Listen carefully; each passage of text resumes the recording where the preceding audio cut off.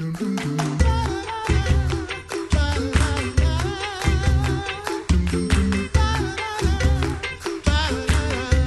listening to the Coffee Hour. I'm Andy Bates. I'm Sarah Gulseth. It is Thursday, June 20th, Sarah. Thank you, Andy. You're welcome. Sorry. I really don't know what day it is anymore. I'm working I'm working 3 weeks ahead on social media right now, so I'm already in July. And why are we doing this? Why? Because it's June and July, which means lots of travel. Yep. Conventions. And one of those is the LCMS National Youth Gathering, which we are thrilled to be able to broadcast live from the LCMS National Youth Gathering, and also there to meet over 20,000 youth and adults from across the Lutheran Church Missouri Synod and some of our partner churches as well. I understand we may have the opportunity to speak with some youth from some of our partner churches, international partner churches, while we're there. Ooh. And get to meet them, maybe even have them on our broadcast, which would be outstanding. That'd be really cool. So what are we going to be learning? What are we going to be studying in terms of God's Word when we're at the LCMS National Youth Gathering? In studio this morning, the Reverend Dr. Joel Lehenbauer, Director of the LCMS Commission on Theology and Church Relations, and the guy who's always tasked, it seems like, with every 3 years, with the duty of helping us dig into the Scriptures and learn what it is that we're going to study at the National Youth Gathering. Good morning, Dr. Lehenbauer. Well, great to be with you guys. I get energy just being in this room with you. Maybe it's talking about the youth helps with that too. Yeah. Or it could be the coffee.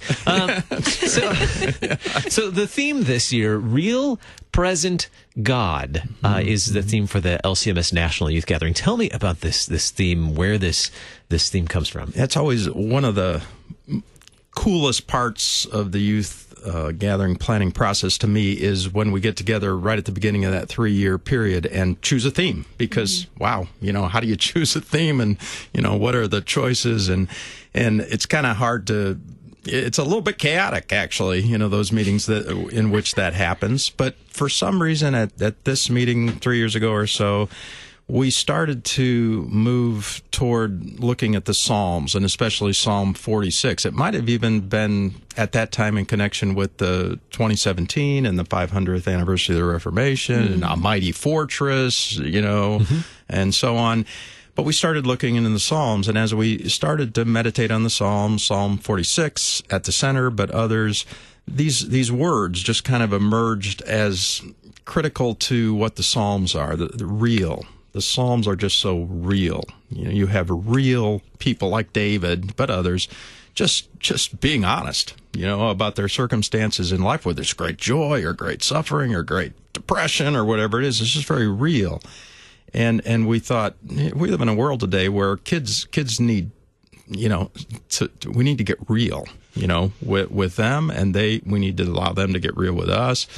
And then this present word of knowing at the same time, when you open up the Psalms, you really are almost immediately in the presence of God. I mean, that's why the Psalms have been so rich in devotional use. We just sort of know God is speaking to us here. We can speak to Him.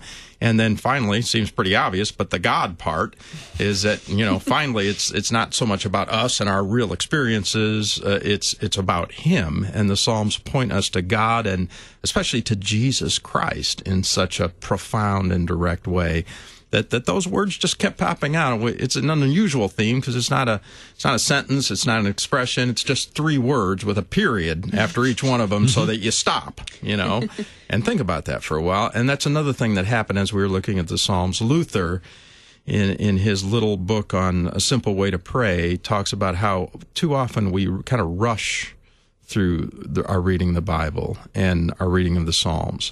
Luther says, slow down. Mm-hmm. Just chew on each word, really, and really meditate on that, pray about that. And those periods are a little reminder about that, too.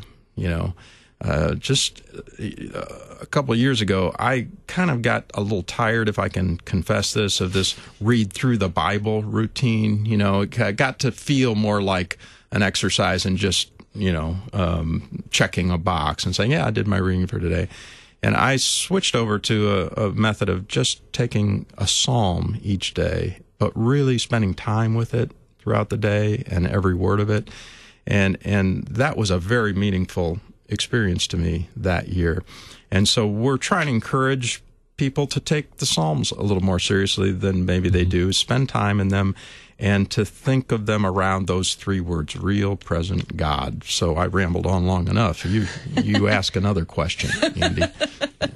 And then we'll be out of time. I have the time. Yeah. So. Well, that's true. I read through the Psalms quite a bit just for posting them on social media because they're in the treasury of daily prayer, and they're just part of our walk through this Christian life, hopefully. But every time I come across, like, Psalm 51 comes up a lot because it's in a lot of our liturgy. It just comes up pretty frequently. But every time I read it, I find something new or something else hits me that I didn't realize before. And there's a lot of meaning in them. There is. And part of the reason that happens, Sarah, I think, and it's true of the rest of the scriptures too, but especially the Psalms, is because our own life experiences change, you know. And so the way that, and the Psalms are so connected to our real human experience that when you're at this point in life, that same psalm is going to affect you because you're different and you're facing different challenges. And so that's just one of the miraculous things about the Word of God, you know, that you could never, ever get to the point of saying, well, I think I've pretty much got it down, you know, because, you know, they're infinitely rich, but God has designed them to speak to our constantly changing circumstances of life. And so I'm shocked in the same way, like, wow, I kind of thought I, you know, kind of had that one figured out, and it figured me out, you know, in a way that I never expected. So I'm excited to get to study the Psalms, Psalm 46, most definitely, and some of the other selected Psalms, as we see on the column of some of our books. Selected Psalms. What sets apart the Psalms from the rest of Scripture? Yeah.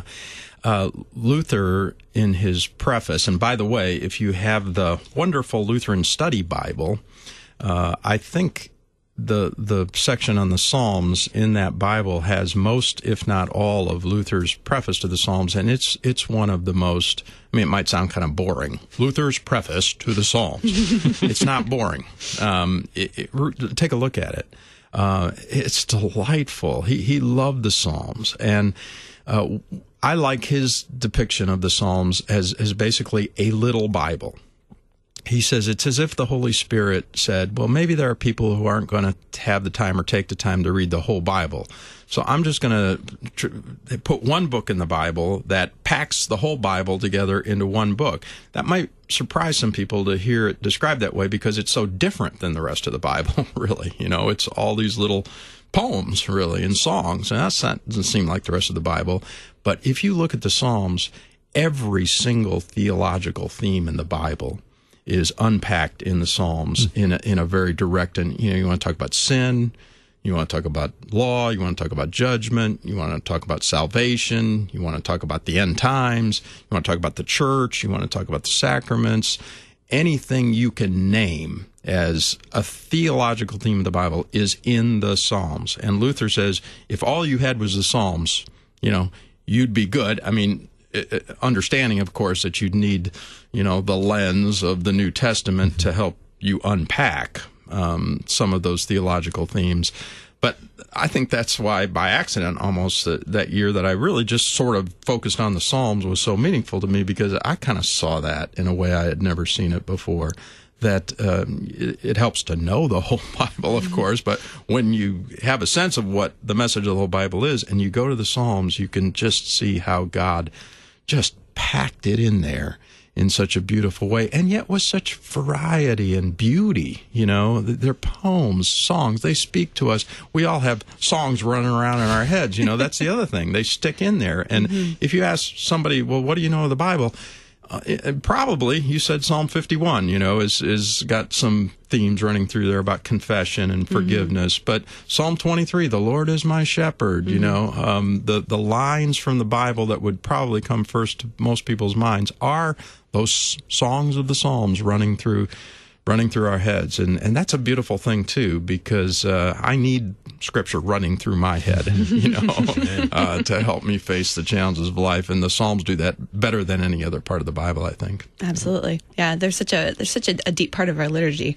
That's the other thing. They just kind of stick in your head. And every time, if you look at the verse references in the hymnal from where a lot of our liturgy comes from, a lot of it is from the Psalms. Exactly. Yeah. What are some of the themes that we'll be learning in these Bible studies at the gathering? Yeah, I think it all is kind of organized around, as we've tried to do in recent years, around that 3-word theme of the gathering: real, present, God. And in a way that seems like, wow, that's, those are just 3 words. But what we found in previous gatherings is there's so much going on, at a gathering, I mean, they're just too much, really. And so you can easily go to one of those things and get just kind of caught up in all that stuff, and you leave and you're exhausted and thrilled and happy and, everything, but just like, well, what did we learn? It's kind of like, and so we really have worked the last several gatherings in helping kids and adults leave the gathering with something kind of simple but profound in their minds. And so each day of the gathering is going to work toward unpacking those words and trying to put a dimension on them that gives them a spectrum of meaning. So even just the word real, I talked about the need, I think, to be real with people and kids today. But there's also, the dimension of it that, of course, God is real. And in this world of kind of fake news and people having all kinds of crazy ideas about God or ideas about God that they think are real but just are not real, we need to kind of help them understand what that means. And even the concept of real has a lot of different possible connections and dimensions. God made himself real, as in physically, really, truly present in Christ. The real presence of Christ in the sacraments. You can go a lot of different places with just that one word, real. So those are kind of some of the things that we want to try to do. Which we get to celebrate, too, to receive that good gift of the real Jesus in body and blood. Yeah. This, by the way, is Sarah's first National Youth Gathering. It is my first one. Goodness. I have never been. Wow. I'm not sure that I know what I'm in for. Dr. Lehenbauer, thank you so much for joining us this morning on the Coffee Hour. You're welcome. Thanks. I'm Andy Bates. I'm Sarah Gulseth.